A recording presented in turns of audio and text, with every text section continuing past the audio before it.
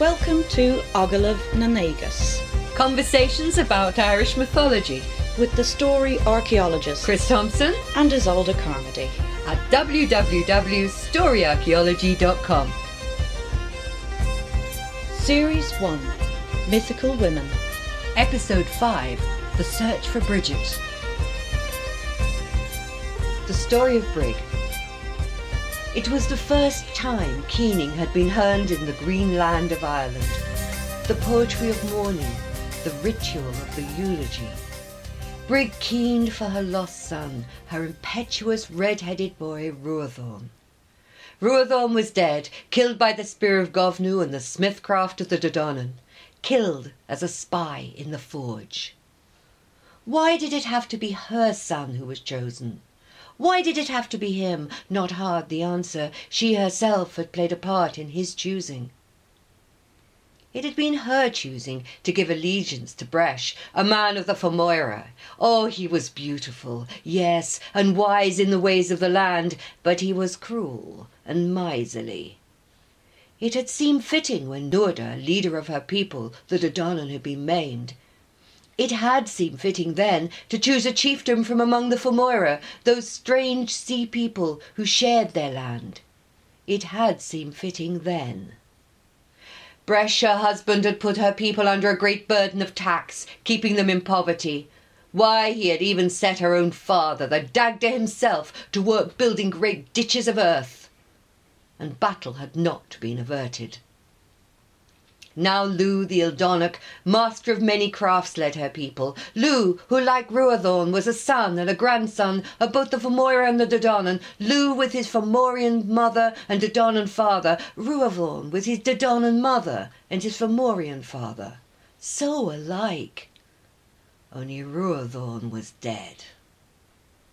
All had gone well, at least for the Dodonnan, and now the Fomoira were worried. They sent for Ruathorn, one of the few who was welcome in both camps. "Why is it," they asked the boy, "that the weapons of the enemy are never blunted?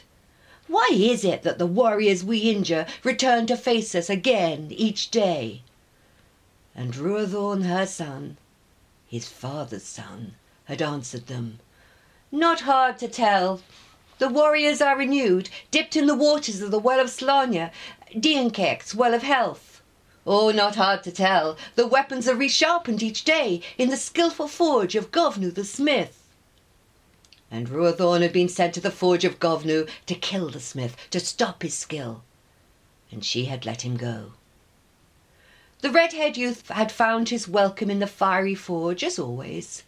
"Make me a spear," he asked, the ruddy flames lighting his smile, and Govnu set his hand to the hammer and the iron to the anvil, and when the shape of the spear was sharp, Credna Caird framed it with rivets and looked to set it to the shaft. And Crone took it, finished it with her blood-red mark, and she gave it to the red-haired youth. And this was the moment that Ruathorn made his choice. With a cry he lifted the spear and let it fly. It struck the smith, struck him there in his own forge. It wounded him, but it did not fell him. Govnu plucked the spear from his flesh and cast it once more. It struck Ruathorn full in the breast, struck him, and he fell, red in his own blood. There, in the forge, the youth died. And Brig mourns for her son, who will not be dipped in the waters of the healing well, and the cadences of her keening are heard in both camps. So today we're examining the stories of Brig, or Bridget, the pre-Christian daughter of the Dagda, and also the much-loved saint of Kildare.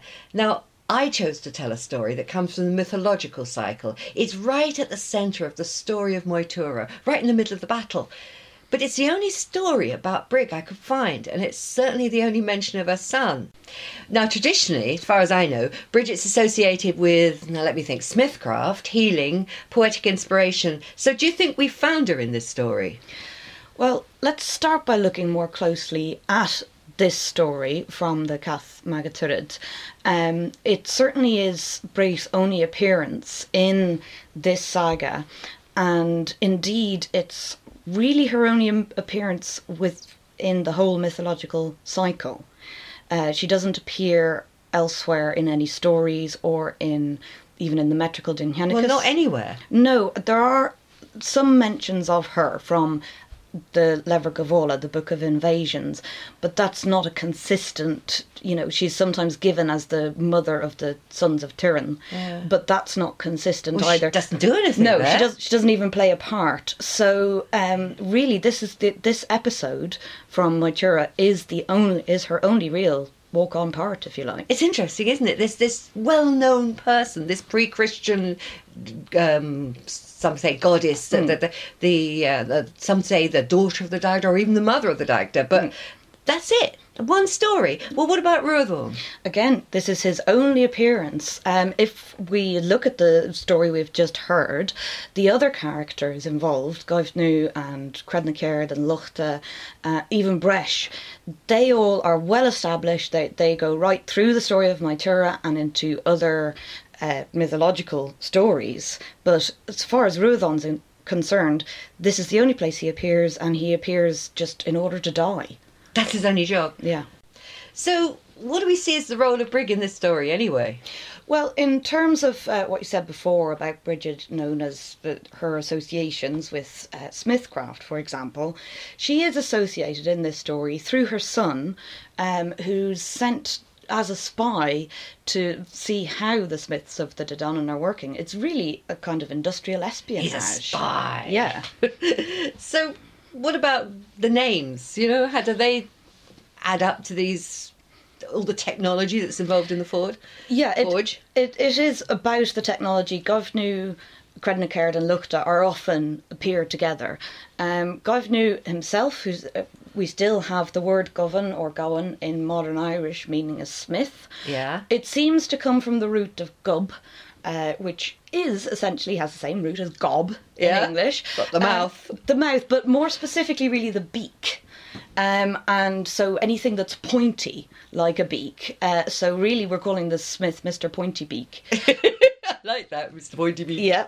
Mr. Govno. But again, it's a recognised image for the point of a spear. And so that then makes sense of him as a weapons smith. Okay, so he's working with Crednacaird and with Luchta. Yeah. Crednacaird now, he is all about the framework, the cred bit in the Crednacaird. Caird means craft or art or skill or even craftsman. And the Credna bit is about frameworks, almost scaffolding. So it's about the sort of how things are put together. So here he's making rivets, but he's making rivets out of bronze. Yeah, he's working usually with the brazier. Yeah, he's associated with the softer metals, if you like. Okay, and Luchta's the carpenter. He is, yeah. Luchta is known as the carpenter. The name Lucht, although in modern Irish we're used to it as meaning like a crowd of people, we use Lucht Éichanta to mean audience, so the group of people looking. But its roots are more in terms of materials, cargo, stuff, really. So wood is your basic material. It is the basic. The bronze and the metal, the iron are kind of more special, but wood's your basic stuff. Exactly. And in fact, we did mention Gaivnu, Luchta and Crednacaird before when we were talking about Diancecht, because the four of them together, there are 4 law texts known as the Bretha Diancecht, Bretha Gaivnun, etc., which are texts around those crafts and professions. So they're really important basic crafts. Absolutely. This is the stuff, along with Diancecht, holds the world together. Yeah. Yeah. I know. Mind you, there's someone else that doesn't get mentioned. There's a woman called Crone. Yeah. She's a bit mysterious. Yeah, and again, she's just mentioned here. We don't find her in other descriptions of work at the forge. And so we have to say, well, why is she here? Now, in the text itself, she's described as grinding the weapons. So presumably sharpening them in some way. But her name it's often used as a colour word for a blood red colour. But it also has a specific association with enamel. That's interesting, though. I mean, she's connected with this deep red, but of course Ruadhán is red. He's red in terms of Ruadh is well known as a colour of dried blood, rusty red, and the crone is described as blood red So that there's definitely a reflection going on. It almost feels like as though there's some new. If I was going to be imaginative about this, I'd say that he's come in and seen some new tempering process. Certainly finishing. Crone is seen as she's finishing the weapon in some way. And some way that's almost their secret. Yeah. It's the secret that kills him, mind you. Yeah, absolutely. So do you think that the fact that he tells his father's kin about the Well of Health, does that allow for some sort of connection between Brigg and healing in the same way that Hassan's action connects her with the Forge? It's even more tenuous, I think, to use this as saying that's a connection with Brigg and healing. For one thing, it's a negative connection. Brigg loses her son because she can't access the Well of Sláine, the Well of Healing. And whereas the warriors of the Tuatha Dé are being healed, her son isn't. So I suppose after the fact that he's had a go at Govnu and tried to kill him, they're not exactly going to put him in the well. He's an enemy. He's now pinned his colours to the Fomorian mask, hasn't he? It's a real tragedy for her. Yeah, it comes across as a real human tragedy. It's absolutely desperate. It is, and I mean, it's very much in the middle of a story about war and, many thousands, countless numbers losing their lives to the war. Here we have what it really comes down to, which is a mother losing her child. Which is the genuine tragedy of any war. And that weird thing that I don't know, it's something that struck me as I was telling the story, that the better the weapons get, the more technological development there is, the more mothers will lose their sons. Exactly, and that's still the case with most technological developments these days happen through military interest. And the more improvements they are, the more people they kill. Interesting. Well, the bit that involves Brigg directly, and the one thing that she really does in this story, is that she is supposed to be the first person ever to invent keening, or to keen for her son. Mind you, she can't be the first mother to mourn for her son, so what's going on here? Yeah, and again, in the text it says that she started by shrieking and ended with wailing, but keening is something more particular in the Irish tradition. And it's, in fact, what it's referring to as a poetic form, the cuina, which literally means wailing or crying, and it's where we get the English word keening, is from cuina. And it's a very interesting, very highly developed poetic form. It comes right down through the years, all the way up to the 18th century, where we get the famous poem, the Cuina Arthaí Lyric, which is the lament for Art O'Leary. This was composed by Evelyn Dove y Chunnell. Now, she was Daniel O'Connell's aunt and was born in around 1743. And again, Arthaí Lyra, we know he died around 1773, who was her second husband. And she married him against the wishes of her family. It's a great romantic story and so on. But what it gives us is a documented historical example of a cuina, a lament poem being composed. So was she a professional poet?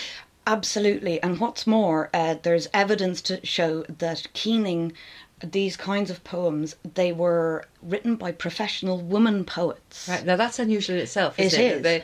A professional class of women poets. Absolutely, that were very highly valued, that this was kind of their only job, was to keen over the dead, but that, which is something we find in many cultures, women are brought in to do this ululation and keening over the dead. So what was special about the poetry itself? Well, again, it was highly structured. You need to train for at least 12 years to be a professional poet, and these poems were produced extempore, on the spot. Right, so they were just improvised? Essentially, yes. With skill, obviously. With skill, exactly. We know how many years it takes to be able to improvise well. The fact that a poem like the Cuina Arthaí Lyric was then recorded in writing when it would have been composed extempore, on the spot, orally, it demonstrates the quality of the poetry that was being produced. So Bridget, as it were, we're told that Brigg was the first to create this style effect. Mind you, something struck me while you were talking. I was thinking that it would probably be only the wealthy and the best, the top families who could afford to employ, or rather to have the services of this sort of woman poet. Have you ever thought about it? Maybe this is the origin of the Banshee story. Maybe Bridget Brigg was the first ever Banshee. You might be closer to the mark. It might sound ridiculous ridiculous to sort of associate Bridget with a banshee as it now appears in folk tales. But actually, if you think about it, banshee is supposed to be, it just means woman of the she. So it's a noble woman from the other world who comes all the way from the other world to mourn over the death of someone in your family. To show your status. Yeah. Oh God, there you are. This is Brig was the first banshee. Yeah, looks like that's funny. So does a name, do you think, give us any more clues about the pre-Christian Brig? Well, the name seems to mean Brig or Mrig, meaning a hill, a high place. By extension, that can sometimes mean territory. Okay. It seems to also give rise, it shares a root with Brug and Brugge, which is the hospitaller, and the What, to do with hospitality, to do with welcoming guests, that sort of hospitality. Yeah, exactly. Which again has to do with, a wealthy territory. Okay, so could that, when you say a high place, you mean it literally, just like a hill? Exactly, like we find in Breleth down the road. Oh yeah, down in Longford, one of my favourite hills, Ardagh Hill. Yes, and so that Bree there, I think the legends connected with that one. Oh yeah, so in that case I think it is more a description of a hill rather than being named for a person. Do you think that a sense of high, could it be connected with high status, or is it just literal high place? It can. There are schools of thought to say that Bridget is exalted one, but I think that's quite a secondary meaning. So it's mostly that's a literal hill. I think it is. Yeah.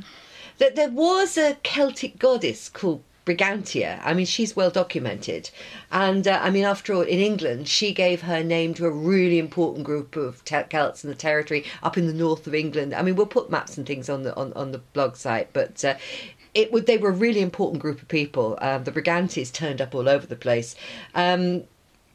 That there's one particular reference. There's a map maker called Ptolemaeus in the 2nd century, and he made a map of Ireland, and he actually put down a reference to the Brigantes in Leinster, but it's the only reference there is. It is, and it's from a classical source, and it's known that the classical scholars, the Greek and Roman classical scholars, didn't know an awful lot about Ireland.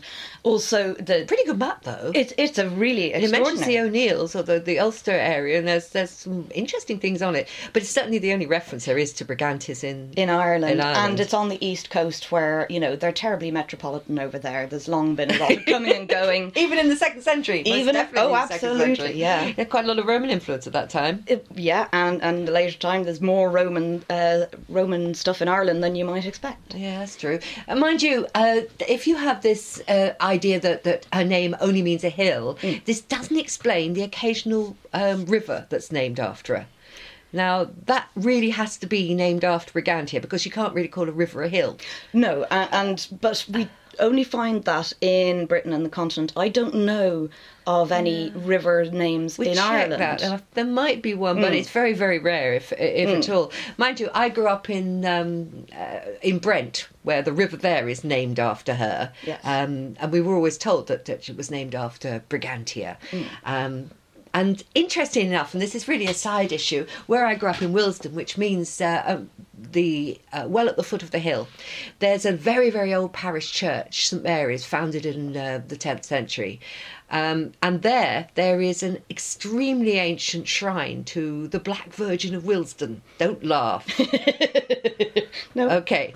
And there used to be a very ancient black figure, which was, and it became, by the 11th, 12th century anyway, it had become a very, very popular pilgrimage place. As big as Walsingham, almost as big as Canterbury. It was one of the most popular pilgrimage sites in the country, and it got bigger and bigger until people were complaining that from the pulpit and from the, the High Cross at St Paul's, and people were preaching there about the desperate drunkenness in Willesden. And the loose women, of course. And the loose women. And there's somebody who says, and will God not say to you on the day of judgment, thou hast not been to Willesden?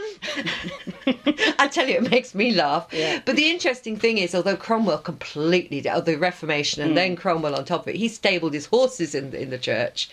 And the shrine was forgotten. But in the 70s, it was, in fact, there's a story about a fine that was held in perpetuity. And in 1902, someone someone questioned this fine, which by that time was a very small amount of money, pence. a few pence here and there. And basically the story of the shrine was rediscovered in 1972. A new Black Virgin of Willesden was put into place, a very beautiful statue. And by the way, it is a beautiful church. But whether this has anything to do with Brigg or not, I'm really uncertain, but it's a good story anyway. It is a good story. But I think that you're right that in that case you say that the River Brent was always said to be named for Britannia as a figure. Or the Brigantia. Yeah, sorry, Brigantia. That as a figure, as a mythical female, I think you're right in that case. Yeah. You know, she's known about all over Europe. The Celts definitely had, the European Celts did definitely have this figure Brigantia. I mean, from Brittany to Austria to Portugal, there are references to her, the inscriptions, the occasional statue. There's more than one British Romano image. She's seems to be regarded by the Romans as a Celtic Minerva, but mind you, aren't they all? Yeah. And she's very much associated with victory. Yeah, after Boudica, I'm not surprised. Exactly, yes. From Boudica to Victoria. Yeah, Boudica means victory anyway. It does, yes. And now, interestingly enough, the image one has of Brigantia, she actually survives, and she eventually becomes the very recognisable Britannia, which is why I kind of interrupted you earlier on, because we started with Brigantia, yes. But she does become Britannia. Just like on the old penny, if any of you know that. But I find that ironic. Yes. That we start off looking for the pre-Celtic Brigg, the greatest, best known saint in Ireland, yes. And we end up with the image on an old English penny with Britannia. Yes, there's no doubt she did. It seems give her name to the Brigantes, which then became Britain and Brittany. Interesting, isn't it? It is, and again, there are theories to say if Brigg does mean a high place, that some of these Celtic tribes, the Brigantes, were those who lived on hilltops, and that's a characteristic of Celtic settlements across Europe. That's true. Are we getting any closer to the familiar image of Bridget? We've got this goddess Brigantia in England, all over Europe, but I don't really feel that we're actually finding the Irish Bridget. Well, that's not terribly surprising, since Brigantia is so closely associated with Celtic tribes, and there weren't any Celtic tribes in Ireland. Possibly small settlements of foreigners along the east coast, but there was the Celts were foreigners. Oh, absolutely. I think this is interesting because everybody thinks about Ireland as being the prime Celtic country. Yes, but in fact, well, it's actually not like that, is it? No, and for several centuries around the turn of the first millennium, from a couple of hundred years before zero to a couple of hundred years after, there was a massive Celtic civilization or empire across a lot of Europe, and that's a lot of what was giving... Including Britain. Oh, absolutely. But it never came to Ireland. No, it didn't. And it's interesting, if we look at that sort of root of Brigantia as being hilltop dwellers, that's one of the prime archaeological indicators of Celtic settlements, are these highly fortified, huge hilltop, hill forts, and not like our little raths in Ireland. No, we have loads of raths, but they're not the same thing, are they? Absolutely not. And in fact, we don't find those characteristically Celtic settlement patterns in Ireland. Okay. We also don't find these large inhumation cemeteries, groups or areas where there's a lot of buried bodies in just cemeteries. Not a feature of Irish archaeology. We don't find that here either. And even the sort of artistic designs. Everyone thinks of Celtic art as being the prime indication. And absolutely. Yeah. But there's no doubt that Irish art in the sort of first few centuries BC into AD, that there was influence from the beautiful sort of plant-like curvilinear Latin designs that we find on things like the Broighter collar, which is a beautiful piece, and even on stonework like the Tarot stone. Mm-hmm. Oh, but it's lovely, yeah. It's not identical to the continental Latin style. So you don't feel the Latin style wasn't an indigenous? No, it was a cultural influence. So definitely no invasions then? No, there were no invasions, and what's more, Ireland in the so-called Iron Age wasn't a Celtic country. Yeah, it's interesting. I mean, what about the Iron Age itself, Iron Age artefacts and so forth? There's not too many of them either, are there? There's very little. It's sometimes referred to as the Dark Age of Irish archaeology. It's strange, isn't it? It is. Now, when I was in school, we were always taught, that the Iron Age was between 500 BC, 500 AD. This was the time when the Celts were in Ireland. On a Tuesday. Of course, yes. No, it wouldn't be Tuesday, sorry. No, definitely not a Tuesday. But that, this was the Celtic period in Ireland. And yet there are very, very little artefacts. There's very little evidence of iron working happening. That's odd, isn't it? Because, copper smelting started in Ireland, in the southwest of Ireland, almost earlier than anywhere else in the Britannic Isles. Yeah. It was hugely early. That's where the copper came from. And, of course, there's no lack of iron ore. No, indeed. Where we're recording this, if we walked to the top of the hill, we would be able to see the Iron Mountain, Slieve na hÉireann, yeah. A place where they worked on iron up till the 18th century. And in fact, the Ha'penny Bridge in Dublin was forged from iron taken from Slieve na hÉireann. So we're not short in the resources. No. And yet there's so few artefacts. Yes, yeah. There seems to be little iron working. They occasionally used sort of lumps of iron, sort of mixed iron ores. I'm not a metallurgist or a mineralogist, unfortunately, so I don't know all the details.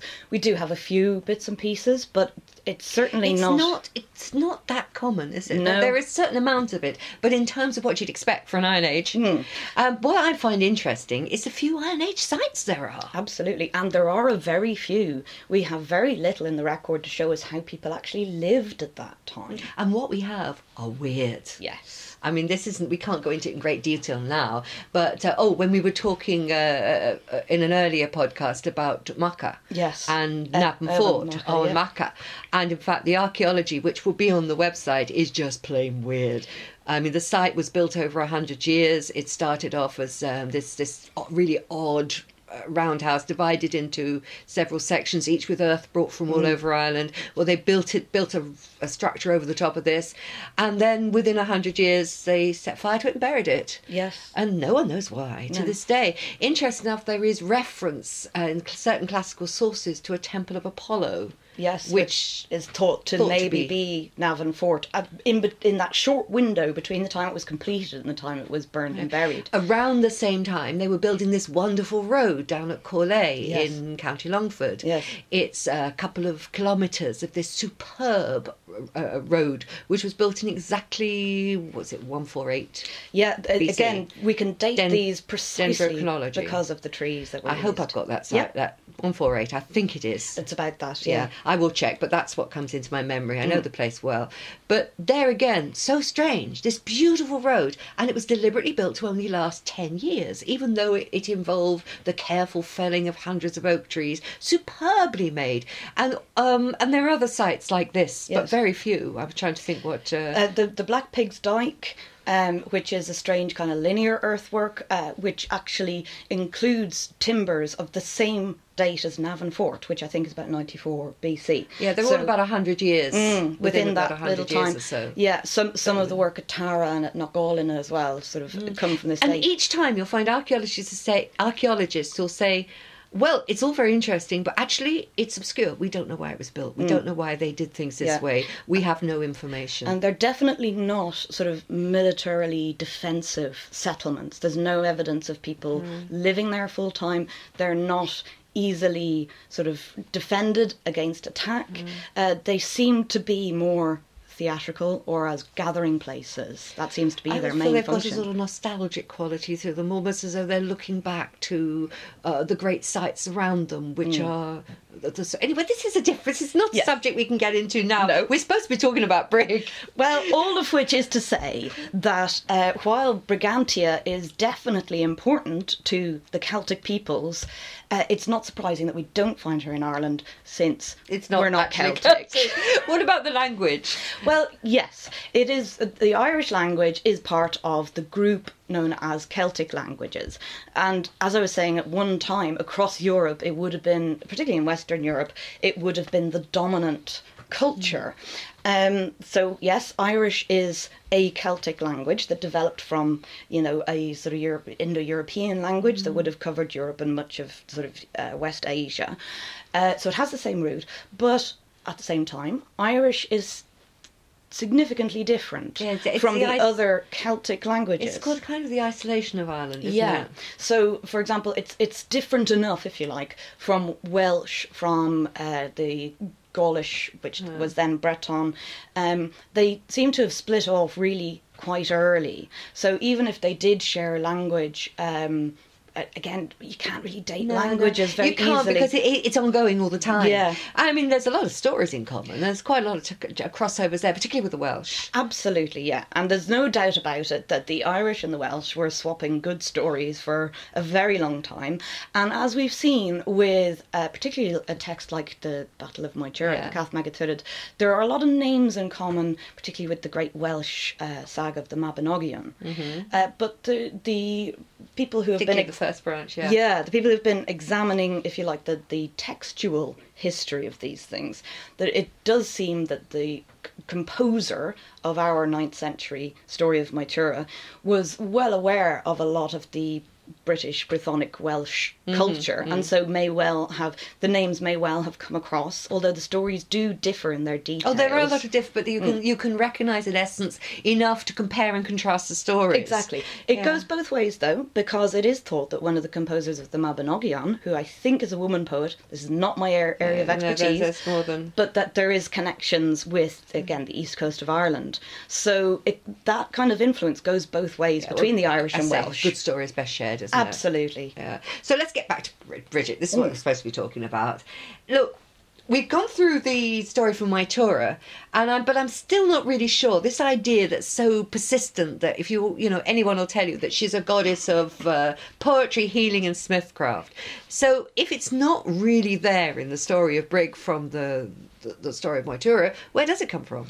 Well, the main source for this is a text called Cormac's Glossary. Oh, right. Okay, here we go. Sanus Cormac, which is, again, it's a 9th century text, so, in terms of the written text that we have, it's nice and early, but it was written by Cormac of Cuileáin, and he was the bishop king, is usually how he's described, of Cashel in the sort of 9th, 10th century. Another interesting place. Absolutely. But bear in mind that at the time that he was writing this glossary, there's already a well-established Christian church in Ireland. Of course, we're actually talking about post-Synod of Whitby. Absolutely. So it's an established church of which he's a bishop. So he's... established Roman Church by this time. Yes, exactly. Also, a very well-established cult of Saint Bridget. Absolutely. In Ireland. Powerful place. Yes, most definitely. The whole sort of Kildare, Leinster area was very wealthy, and the church, or the monastery, or whatever you want to call it, of Saint Bridget was very politically powerful. So Cormac was writing this glossary, and he didn't necessarily actually know what the sources were. So he wasn't checking his sources? Not really. He was kind of recording the, if you like, common knowledge a lot of the time, speculating about the origins of words and all the rest of it. So Cormac's Glossary gives us it gives us an image of how people felt about the stories at that period. Exactly. But it doesn't really tell you about the oral tradition. No. And the Moytura story seems to take you back. Yes. It really does feel as though the monks there are just recording the story as it was told. Well, also that in the gloss... But it wasn't a modern work. Cormac's writing a new work. Exactly. And what Cormac is writing as well is kind of, it's an attempt at a dictionary or an encyclopedia. So he's trying to sort of pin down definitions from myth, from the canon law, from the language, from all over the place. So it's a new literary work, not the recording of an older work. No, and he's trying to tie things up together. So that's why you regard it as a dodgy source. I do, yeah. It gives us interesting stuff, definitely, but don't take it as gospel. Okay, she's gone away again. Let's try and reel her in. Look, we're supposed to be talking about Bridget. Let's try Saint Bridget this time. So what about the much-loved Saint Bridget? I mean, do we even think she existed, and what do we know about her? Well, particularly with a lot of early saints, it makes little difference whether there was a historical personage or not, certainly for our purposes. Like I say, the cult is well established. There are two hagiographies, which is the wonderful term for the life story of a saint. And Bridget's are particularly unbiographical. It's not the life story of a human being, put it that way. It has a lot of kind of mystical elements to it. The two main sources are the Vita Brigidi, or my Latin's terrible, I'm afraid, which is dated a Latin text or composition dated around 650.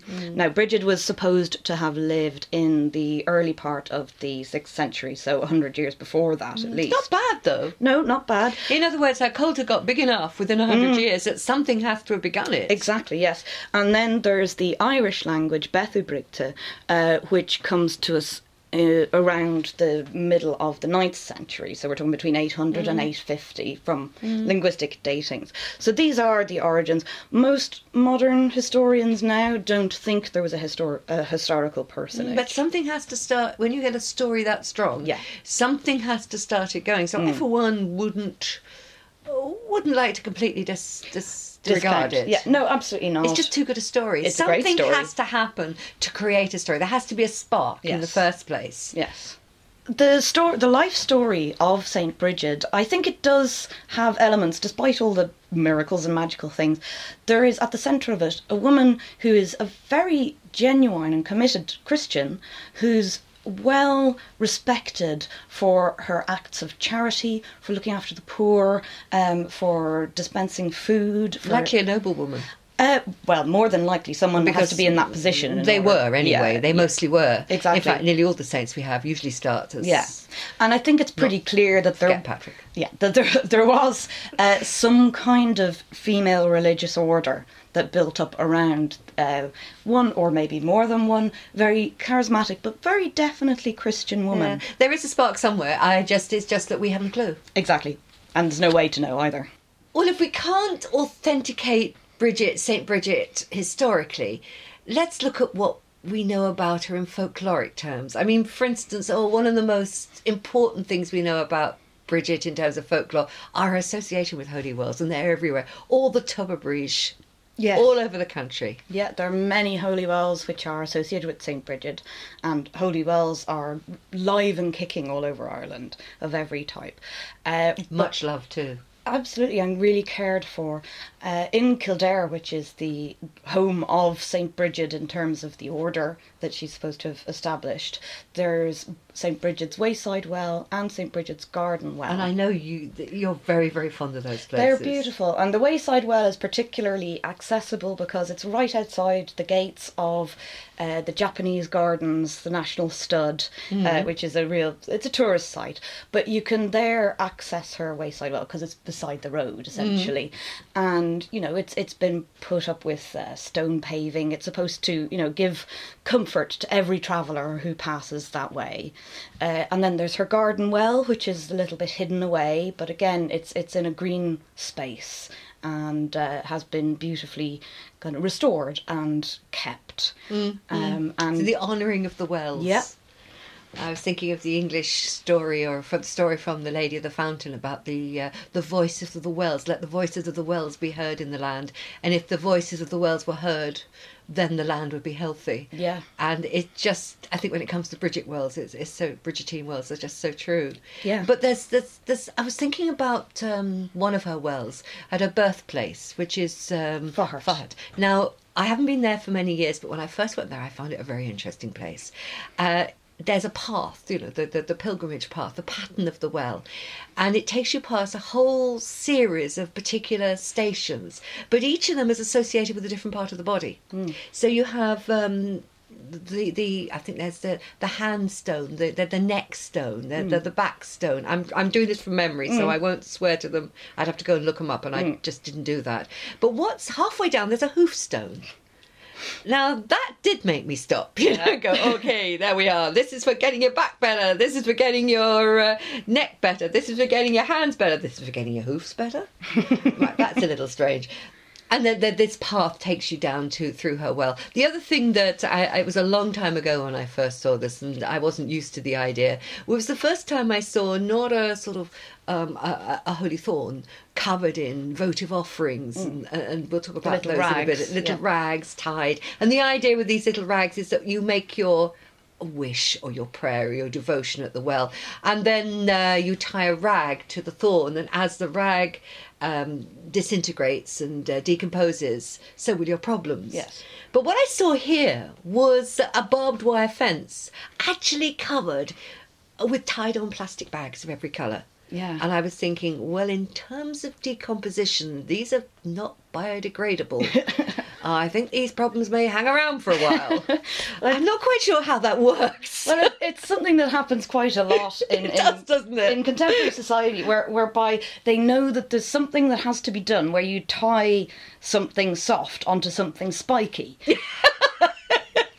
Yeah, but the symbolism's gone lost a bit. It has totally got lost, but that's not unusual either. No, I've seen this now and I'm used to it, and I'm rather fond of it in a rather odd sort of way. Like, I wish actually there weren't plastic bags tied to barbed wire fences. It looks kind of odd, but at least you know what spirit it takes place in, and I don't laugh at it anymore. But the first time I was a bit taken aback. I remember years ago being up at the Well of Doon up in Donegal, and I happened to be stuck in a camper van there at the time, needing with the oil being changed, and so I was there for a couple of days. Now this was at the pattern time, and coachload after coachload of people came past as well, and they'd all get out, and they were obviously all on sort of pilgrimages, and they'd walk round the well, and several times they went up and asked people, now can you tell me the origin of this well, or why are you doing it? And each time I got, well, it's what you do. Or I don't know. And I'd ask, do you know who this well is dedicated to? And, well, it was some priest set it up, but I couldn't find anyone to tell me anything about it. Yeah. But nevertheless, it didn't interfere with the devotion and the meaning of the pilgrimage. Yeah. It was just a strange experience. Yeah. The wells mean things to people. Oh, they do. And in terms of the plastic bag votive offerings, another place where you find a lot of votive offerings is in this area, St Lasser's Well. Oh, it's a wonderful well. Which is gorgeous, up by Keju. And there's a little shelf, sort of stone shelf beside the well, and I've seen baby shoes, I've seen Ventolin inhalers there, pencils, pens, little medals, airline tickets, all sorts of things, and it really is a place where you can actually, your wishes, your hopes, your fears, let your problems go.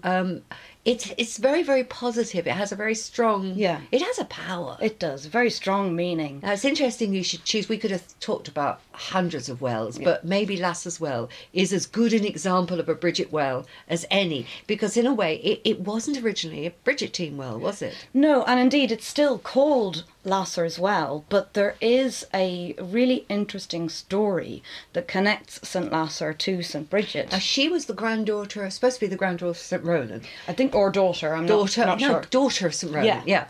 Now, he has a little church near Keju. Kilronan. Kilronan, yes. The Kilronan Church, which is a tiny little church. It's very early. There's just the remains of it. It's got carving around the doorway that looks a bit like baked bean cans on their sides. But it's still a very beautiful little churchyard. Yeah. And St Lasser was supposed to be his daughter. Yeah, and again, she's supposed to have set up an order of women, much like Bridget. And it's quite early. I think it was 6th, 7th century, something like that. I'm never sure of the dates. I haven't actually looked into the dates particularly. It's just the place is so beautiful. And of course, the well itself, there's a path that goes down to it. There's rituals associated with a little hollow stone where you're supposed to wash your feet, and there's also all worn away. Yeah, and there's also then the stone table with the circular ballon on top of it. Interesting story that goes with that. They say that this, if you crawl through the legs of this stone table or this little sort of altar, it's supposed to cure your backache. Yeah, you have to do it in figure of 8. Yeah, it's likely to give you backache, actually. Exactly. And more recently, they've put down a nice little neat green covering so that you don't get your knees muddy while you're doing it. It used to be really muddy. Yeah. There's a story that's supposed to be that St Lasser... Was this a story of the soldier? Yeah. Yeah, I have my own version of this story, which is all about St Lasser and the Garden Claw, yes. and I get mixed up with the story. Yes. But it's the story of the soldier, and he's supposed to have come along as she used earth from her garden. Yes, in order to cure his backache. Yeah, yeah.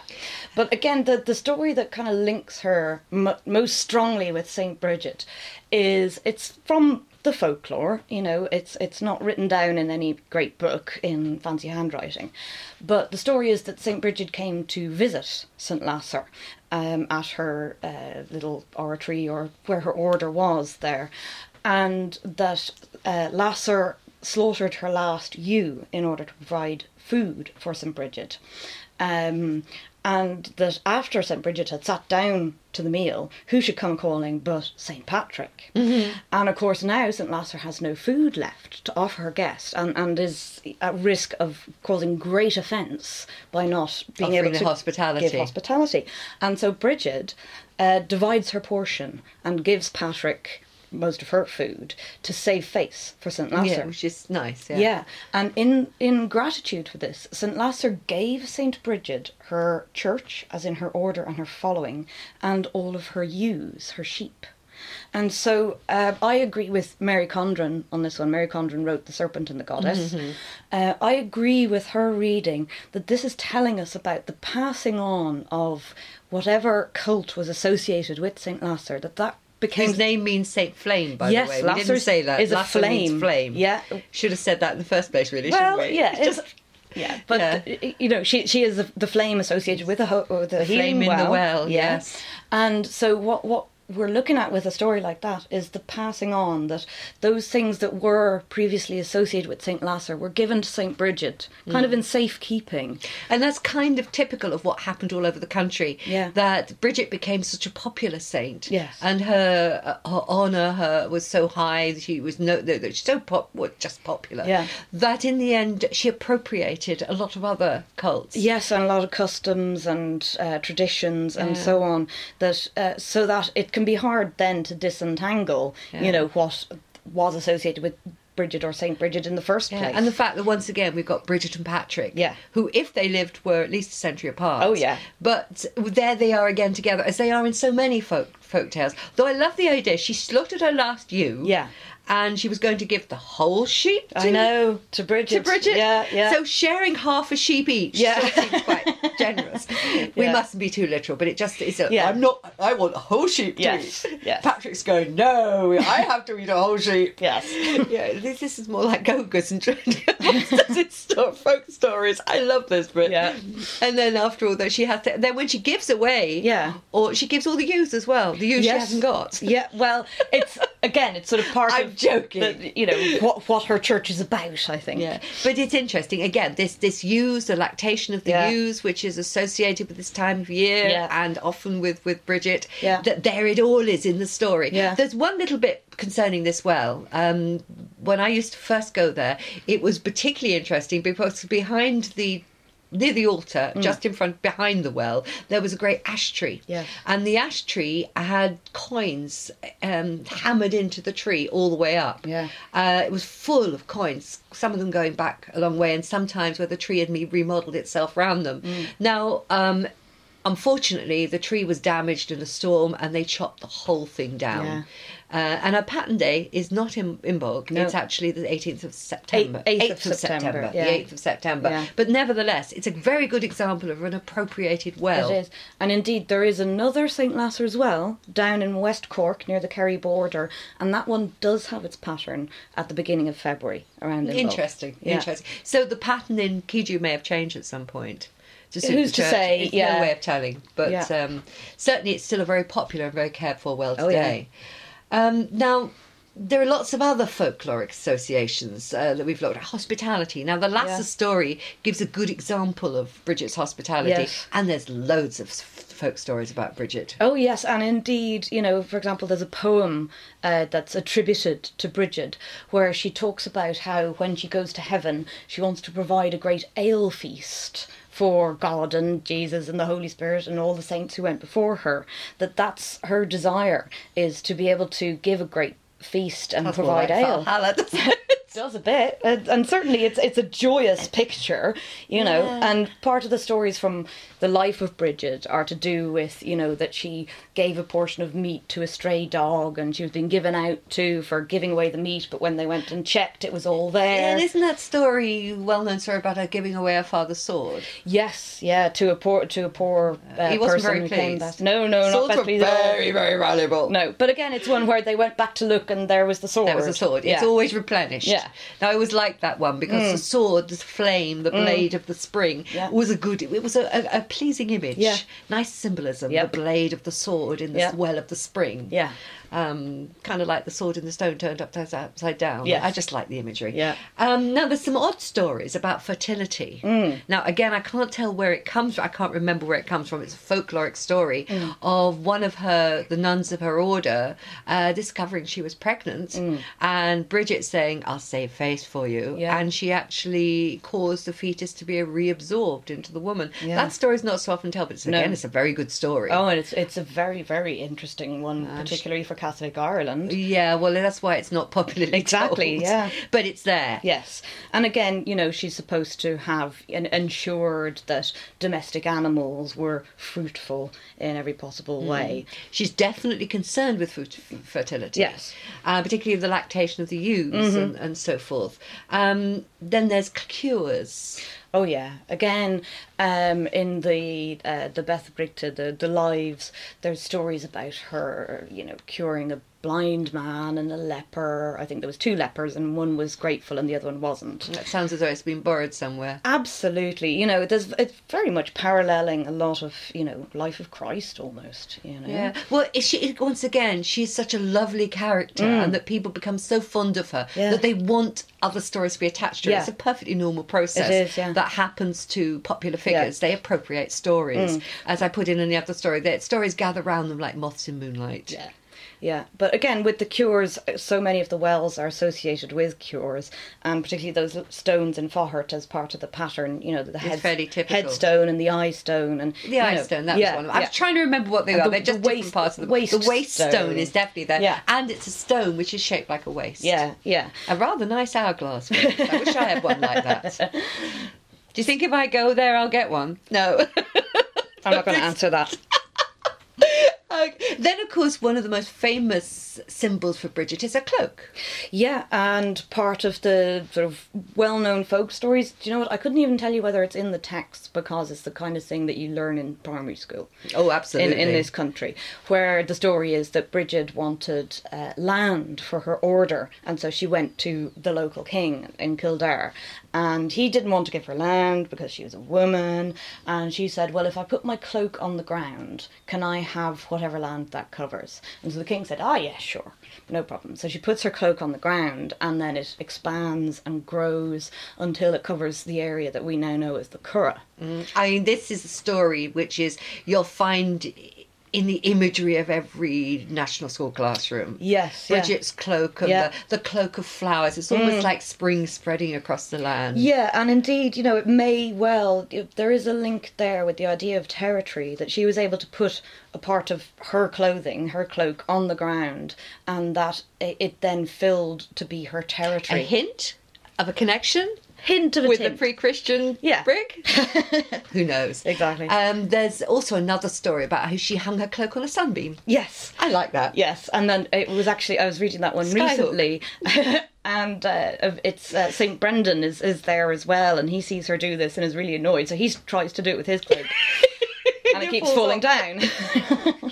No. And of course, one of my favourite stories, and especially because this is a leap year, there is a story again connecting her with St. Patrick, how she goes to the 29th of February, she goes to Patrick and asks Patrick to marry her, which of course he can't do. No. But then he has to give her a silk dress. Yes, yeah. Now, I don't know where that story comes from, but it's in the folklore. Yeah, yeah. Maybe we ought to talk about the Order of St. Bridget herself in Kildare and the Eternal Flame. It's said to be quite an old order, isn't it? Well, certainly, again, by the 9th century, by the time that Cormac Cuchulainn was writing his glossary, there was clearly a well-established order of St. Bridget based at Kildare. So it's quite an old order. Again, there are plenty of stories surrounding it, such as the one we just said about Bridget's cloak, that she was looking for the lands for her order. It was said to be an order of women.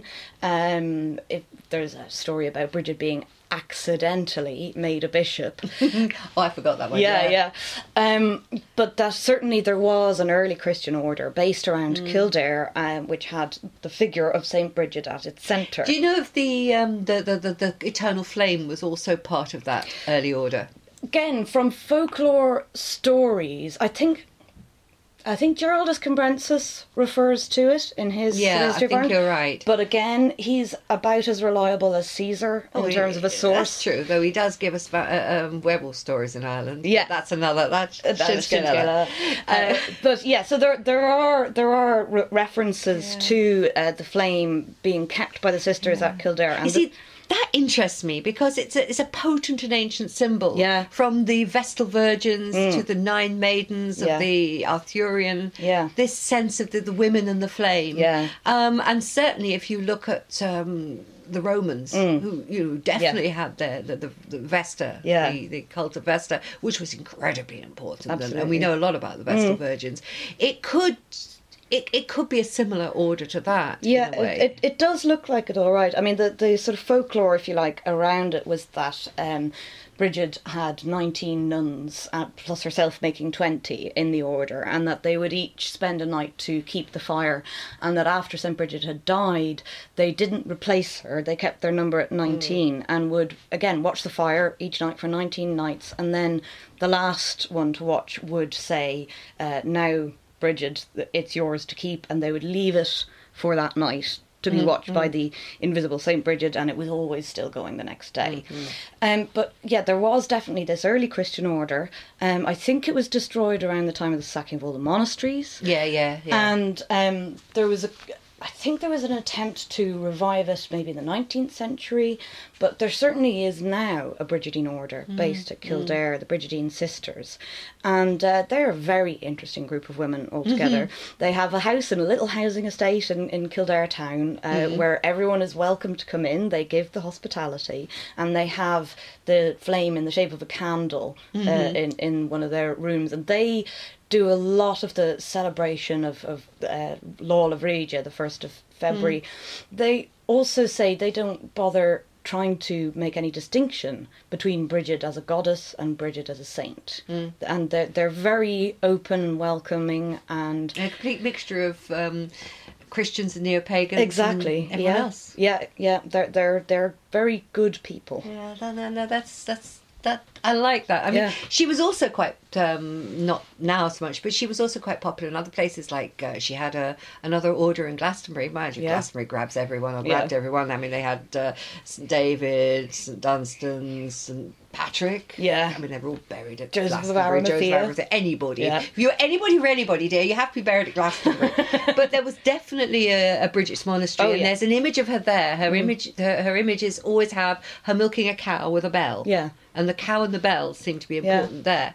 And there are other places in Europe. But it's lovely that it's still going at Kildare. And of course there is Imbolc, Bridget, Láil of Bríd, Bridget's Day. Yes. Maybe connected, maybe have associations with Candlemas in the church calendar. Yeah. And even has hints of maybe people still celebrate it in the form of Valentine's Day. Yeah. It's not so far off. But let's talk about Láil of Bríd. Yeah, Láil of Regia, again, the official, if you like, feast day of the saint is the 1st of February. And this coincides exactly with the pre-Christian festival of Imbolc, which was one of the 4 main festivals that would have been celebrated in Ireland before the coming of the Christian calendar. You had Samhain at the end of October, beginning of November, which is kind of the start of the year. It's certainly the start of winter. Yeah. Imbolc is the start of spring. Then there's Bealtaine at the 1st of May, which is the start of summer, and Lunasa at August, the start of the harvest. Often known as the 4 fire festivals. 4 fire festivals, yeah. And there's no doubt that they were widely celebrated across Ireland. Oh, hugely. So Bridget has been given this place right at the beginning of spring for Imbolc. And this is one of the things that's led a lot of people to say that the customs of St. Bridget's Day reflect the customs associated with a pre-Christian Yeah, it's difficult to tell. Certainly the customs seem to belong to a pre-Christian time, or there are elements that could belong to pre-Christian times. And certainly now they are all associated with St. Bridget. Yeah. But they're all very interesting customs anyway. They are. Probably the best known is, of course, the Bridget's Cross we started talking about. Yeah, the making of the St. Bridget's Cross, which you'll find in every household, but they're traditionally made on Lála Bríde or on the night before. And often made at every school. Every primary school makes Bridget's crosses. Yeah. Here they're made out of reeds. Yes, but there is some evidence to suggest that, if you like, the original material would have been straw. From the previous autumn's harvest. So it's almost like now we're beginning again. Yeah. So we make something, or make amend. We take the last of it and we reuse it into something that symbolises the beginning of the year. Yeah. Oh, we don't have this stuff around here. No. We have lots and lots of reeds. Exactly. And reeds are a fantastic material anyway. I mean, one of the possible associations, again, in terms of Candlemas, the following day, is that, of course, you can make candles. Oh, I've done this, rush. yeah. You know, you take the rush, you take off the outer green coating, and you dip the white pith in animal fat. I've done this in school with children. And then you burn them. You put them in a little saucer or holder. They don't last long. No. But the rush lights, as they were known, the rush lights were, at certain times, the only form of light you might have at night, especially if you were poor. And I'm told reliably by older people that back in the emergency, that is to say the Second World War, people actually started using them again in country areas. So they are within living memory, just. Yeah. But the crosses are the most ubiquitous, the ones you'll see everywhere. But there are more designs than you might realise. We're mostly familiar with the four-armed one, which is slightly skewed. Unfortunately, the proper term for it is a swastika. Yeah, that's the technical term for that shape. Yeah. The fire wheel. Yes, yeah. But there are actually, and again, it's there's a three. There's three-sided there's a three-armed cross in inverted commas, which is often found up Donegal seems to be the native place for that. They're fun to make. Yeah, there's also versions which are like diamond shaped, and there's as many. Ulster, there's some quite complex ones. Oh yeah, a lot of them seem to. The complex ones, as far as I know, come from Ulster, or it may be that the memory of them's been better preserved in Ulster. Yeah, it's difficult to tell. Yeah. But they're definitely made up and down the country for a long time and still today. And they almost have this feeling of movement, of a wheel in movement. This is the purpose of them. I was going to say, with use, of course, here, it's not many generations since houses were roofed with reeds as well. Exactly. It was very much an ubiquitous part of everybody's life. Yeah. The reed was essential. Yeah, and very easily available in wetlands. Yes, very easily available. Yeah. Well, of course, then you've got the British cloak, the cloth. Yeah, or the Brat Bríde, which in terms of the way that Lála Bríde is celebrated, very often what you got was some scrap of cloth, although, again, traditionally it's supposed to be some fine fabric, and that it would be left outside overnight on St. Bridget's Eve. Again, you had to leave it out, I think, before sunset and take it back in again before sunrise. But that's not so bad at the beginning of February. No, exactly. You get a bit of a lie-in that time of year. It's not about getting up at 4 o'clock in the morning, certainly. But the idea was that the dew had a power of curing. And a healing property. And that St. Bridget was imagined to be walking the land essentially over that night, and that if she had passed, then she has given blessing to whatever's out there. Her virtue is now in the cloth, and can be passed on to a sick person, or used for healing. Yeah, so and it was generally used for headaches, but also to help in childbirth. Yeah, no, that's interesting. Yeah. Then, of course, sometimes you've got the Bridget's cross, but there also is some evidence of a Bridget doll. Yes, this is the Brídeog, and this is in many ways the most interesting because it has the most, I suppose, ritual elements associated with it. Again, it was a dolly or a shape that was made out of rushes or straw. It was often wrapped either in children's clothing or just in a cloth to look like a child or a baby. And so in some areas that wrapping became the Bridget's cloak, but not everywhere. But what was important was that she was carried from house to house. It's a bride doll. Yeah. That's how I've heard it. Yeah. A bit or biddy doll or biddy doll. Yeah, or Brídeog. and that she was taken from house to house, and at each house there was a kind of ceremonial entrance of Bríd into the house in the shape of this doll, that the people carrying would knock on the door, and the people inside would say, "Who's there?" essentially, and they'd say, "It's Bridget," and they say, "Bridget who?" But that it was actually very. Sorry, I resist that. Yeah, but it was very ritualised. Yeah. Now, oddly enough, well, not oddly enough, that particular custom has kind of faded away largely, Yes, hasn't it? it Whereas has. the Bridget's cross has definitely not. Yeah. And even the cloak. Yeah, the Even Brat the Bríde, brat. yeah. Some people continue that. But Yeah. the doll, I haven't heard about. No, because again, I think it has more to do with a very involved kind of personal ritual, and it's the kind of thing people don't really have the time or And inclination communities don't have time to go from house to house. Exactly. They've got to get to work. for. Yeah. It doesn't work in the same Yeah. way. And besides that, you're not going to put your bride doll in a car and take it round to the local... it just No. doesn't work No. in the same way. And then, of course, you mentioned the Chris. Yeah, well, the Chris Bríde, which is it doesn't seem to have been as widely practiced as things like the Brídeog procession or even the making of the crosses, but there were some places where in the Brídeog procession you had the girls carrying the Brídeog doll, but the boys would have this Chris or belt, which was a very long rope made out of twisted grass or straw or reeds, and it was long enough that it could be put into a circle that you could then kind of step into the middle of it and pull the circle either up or down over your head so that you kind of pass through it. There's a lot of symbolism there. Oh, yeah. And very often there are stories where children, and sick children especially, were passed through it 3 times. Again, I've not heard of that one in recent years at all. No. And it wasn't, it doesn't seem to have been widely spread over the country, certainly looking at the Folklore Commission.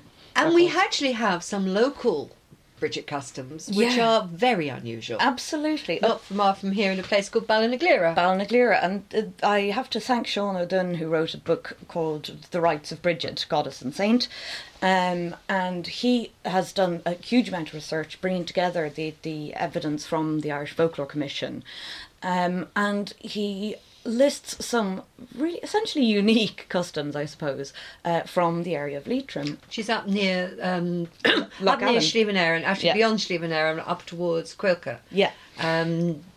And that one of the things that was done with the rushes on Bridget's Eve was that they would actually use them to make a kind of picture. They would get a wooden board, and they would use a half-boiled potato as glue. And using the reeds, they would make these shapes. Now, there was a crescent moon, which was as the waning crescent, so like a letter C. And there were stars, all of which were 7-pointed stars. Below this, there was a ladder with 3 rungs, and above there was a circular shape, which some people said was the sun, some people said was the full moon, but it then makes a good case for saying that it's a spinning wheel. So you've got a spinning wheel, you've got two 7-pointed stars, you've got Yeah. a 3-round ladder, Yeah. and a crescent moon. Yeah. All interesting symbols. Yeah. But I gather there was more which connects us with Valentine's, really. Yeah, that O'Dunn makes the case that there are other examples whereby at this time of year, when you're kind of choosing your mate, which is what we do now on Valentine's Day, that a girl would give a boy that she hoped to get together with a little model of a spinning wheel that he would put under his pillow, and then he would dream of her that night. And the boy would give a girl a little model of a ladder to put under her pillow so that she would dream of him. I mean, So- good male and female symbols, but Yeah. also the ones that are connected with the pictures. Yeah. I haven't heard of that custom anywhere else No. ever. No. But then Ballinagleera is quite an interesting place. It's up Certainly near is. the playbank where there were faction fights and all sorts of things. It's yeah. No, that is a unique custom. Yeah. So, I mean, is there any connection to the pre-Christian brick? Have we found any little nuggets? I'm really not sure. No, and it's usually assumed that these traditions around Láil of Ríde, which is also Imbolc, which we know is a pre-Christian festival, that therefore the traditions that are associated with Saint Bridget used to belong to a goddess called Brig or Bridget. But that doesn't necessarily follow. If we look at the example of Christmas, another important time of the year, in terms of as it is now with Christmas, we have Santa Claus, otherwise known as Saint Nicholas. Nicholas, yeah. And he was said to have given gifts of money, so that's poor girls. Bishop or something, wasn't he? I think so, and I think he was Turkish, but don't hold me to that.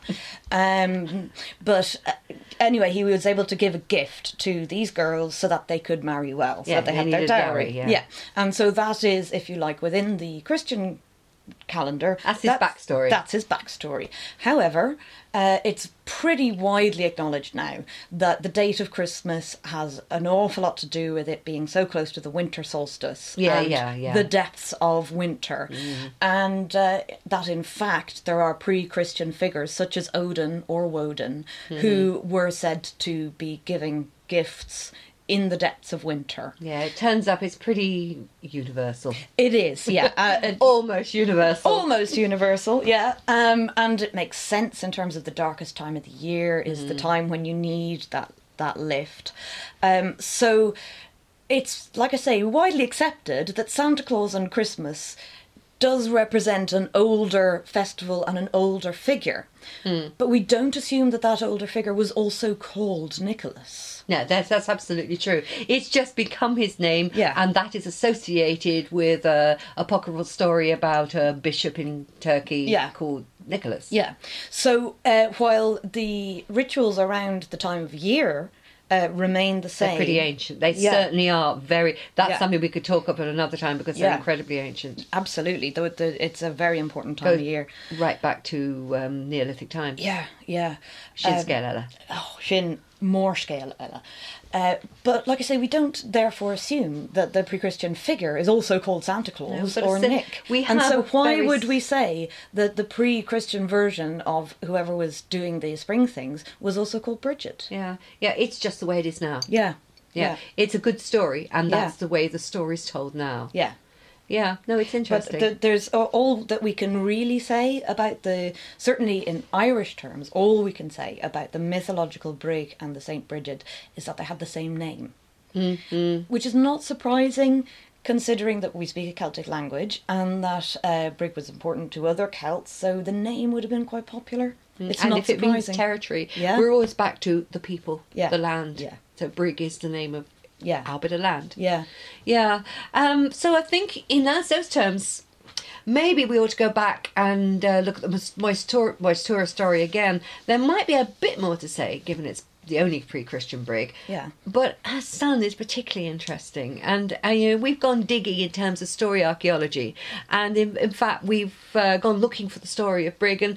And the finds are few. In the few. There's very little to find. But some of what we found wasn't what we were expecting. The little bits that we found have actually been concerning Ruaidhún. Yes. And her son. So it might be worth just having another look at what we've actually found. Yeah, Ruaidhún is said in the story specifically to be the son and grandson of the Tuatha Dé Danann. And that's important, isn't it? It is important, and it's partly important because it is stated, but within the structure of early Irish society, that was very important. For example, what little social mobility there was between classes could only happen over those 3 generations. So if you made your land better or accumulated wealth or status some other way, you weren't really in the club, but your grandchildren would be. So you were making status space for your grandchildren by what you were doing. And when they would be making status space for their grandchildren. Yeah. But you had to prove it for 3 generations. Yes, exactly. Yeah. Now, often when this episode is discussed in any academic work, it's usually in terms of the role of the maternal or paternal kinship relations.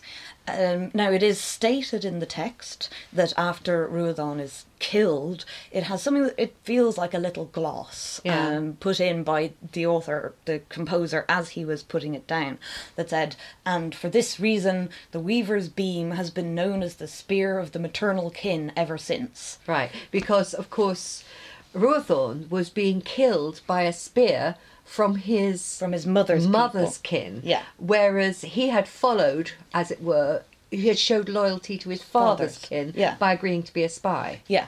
Yeah. So, and this is something that often gets discussed often between Lug and Bresh, Lou and Bresh. Right.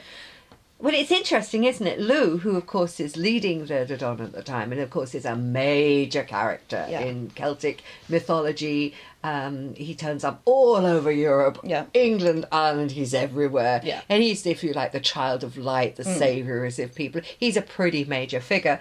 And he was the son, he's described as the son and grandson again. Yeah. But he's the son and grandson of the Fomora, because his mother was Fomora. Yeah. And we've talked about Etlin in another podcast. Yeah. His grandfather was the great Balor, the monster, the great giant of the Fomora with his evil eye. Yeah. And in fact, the final battle in Moytura is the battle between Lugh and his Balor. His grandfather, yeah. Yeah. And again, that's given as an example that, basically you shouldn't give any loyalty to your mother's people. But I think there's something else going on here. They seem to be reflections of each other, don't they? It's as if they're connected. Yeah. And certainly the fact that Ruadhán, it's specified in the story that he's the son and grandson of the Tuatha. The only other person whose grandparentage is really mentioned is Lugh. Yeah, but although often Lugh and Bresh are seen as reflections of each other, I think there's a far closer reflection. If you're going to look at the symmetry of it, the symmetry is Lugh and this rather minor character of Ruadhán, and I think he's much more interesting. And what also gives me a clue to this is the Welsh story and the Welsh Lugh. Now, I'm not going to go into the whole story here, but in the Welsh story of the birth of Lugh, there are 2 babies born to Aranrod. When she steps over the branch held by Gwydion, where in front of Marth, she drops 2 children. Yeah. Now, the first child is a beautiful child who's named Dylan, but he takes to the sea and is lost in the sea. He becomes a dolphin, and fun enough, his name is still as popular as ever. And Dylan of the Sea is a wonderful character, although he appears in no stories. Yeah. He's just given to the sea. Yeah. And of course, the second, the dark hidden child, hidden in a chest, becomes a child Lugh. Yeah. Or Clw in this case. Yeah. Apologies to my Welsh pronunciation; it's not that good. But. And he goes on to have to win his name and his rank, and he has to gain arms, and even his bride all have to be hard won because his mother refuses to give them to him. Yes. But the point is that there seems to be no birth story. With Lugh, we have to look for folklore. Yeah, that we have to look outside of this sort of central text of the Cath Maga Tuired in order to find the story of Lugh's birth. And there's even less, if you like, about his upbringing. That's right. We know about Clw. He's denied his name. He tricks the name from his mother, or Gwydion tricks the name from his mother. Gwydion tricks his mother into giving him arms, and then makes a bride for himself, the woman made of flowers. But with Clw, we know nothing about his childhood at all. It's completely lost. Yeah, there's one kind of part of the tradition. Again, it's almost folkloric that Lugh was fostered out to Manannán MacLear in the Irish a stranger, story. A magician, a wizard, an outsider, a figure with some similarities to Gwydion, I have to say. But the important thing about this is that this Ruadhán, who seems to be a reflection of Lugh, goes in stealth to his mother's people for alms. Yeah. And dies. Yes. So in the same way that the other child is lost in the sea, here we have almost like a lost reflection of Lugh, being lost in a forge in fire. Yeah. And the act of gaining arms kills him. Yeah. I don't know what reflection there is, but there is something there. Yeah. What connection there is, rather. Yeah. But there does seem to be something interesting going on. It's something I'd certainly like to look into a bit more. Yeah. That this reflection of the two twins, the light and the dark twin, which again appears in the Welsh. Yes. And it's a central theme in the story of Moytura, and which is part of why we're doing the whole next series. Yeah, we will. Yeah, about Moytura. But there seems to be this idea of reflection, of reflecting characters. It's absolutely central to Moytura, but we can't go into that now. I don't think. But I think that sort of points us in the direction of what the story of Ruadhán's about. It's another piece of emphasis. Yeah. But there's one thing that I suppose I quite like the idea of. Going back to Brigg again. Yes. We're trying. We really are trying to go back to Brigg.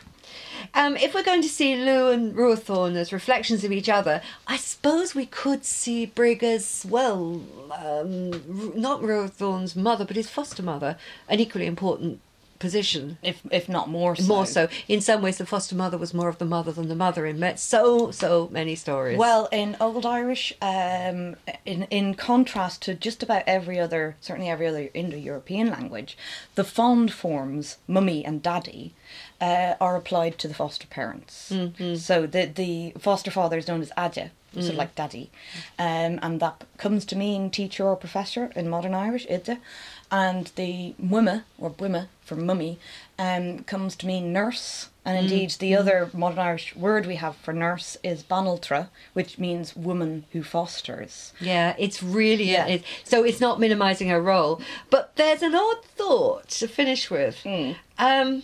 Bridget's known in so many stories as the foster mother of Christ, the child of light. Yes. So here we have a pre-Christian Brig as the foster mother of a child of light and saviour to his people. So do you think we found a connection between the pre-Christian Brig and the Saint of Kildare? All I can say is, anyone for tenuous? You know, it's been fun exploring the story, but there's something I just wanted to say to finish. You know, we were looking not just at folklore, but at story archaeology. Yeah. And if you go out on an archaeological dig, you may have a story, you may follow folklore, you may be told, yes, here's a Roman villa, but when you go, or whatever, and when you go digging, you may or may not find it. Yeah. And it's interesting as we've gone digging into the story of Brig or Bridget, the deeper you go, actually the artefacts are few. There's not much there. We found a lot of other little bits of artefacts which may have told us a little bit more about the surrounding stories. Yeah. And yet it doesn't change for one moment the power or the impact that Bridget has. Yes. And has. And she just seems to grow in terms of how people relate to her and feel about her. That while she may not be very evident at those layers, those deep layers, that here where we are now, there's a lot of Bridget and a lot of people that relate to her, and she brings a lot of people together. There's no story archaeology, but what we've got is a living, growing figure. I think Bridget is probably still becoming. Yes. Well, thanks for listening, and we'll talk to you again before long. Thank you for listening to Agalach na Nagas, conversations about Irish mythology with the story archaeologists Chris Thompson and Isolde Carmody. For more information or to subscribe, please visit www.storyarchaeology.com. You can get in touch via email on thestoryarchaeologists@gmail.com.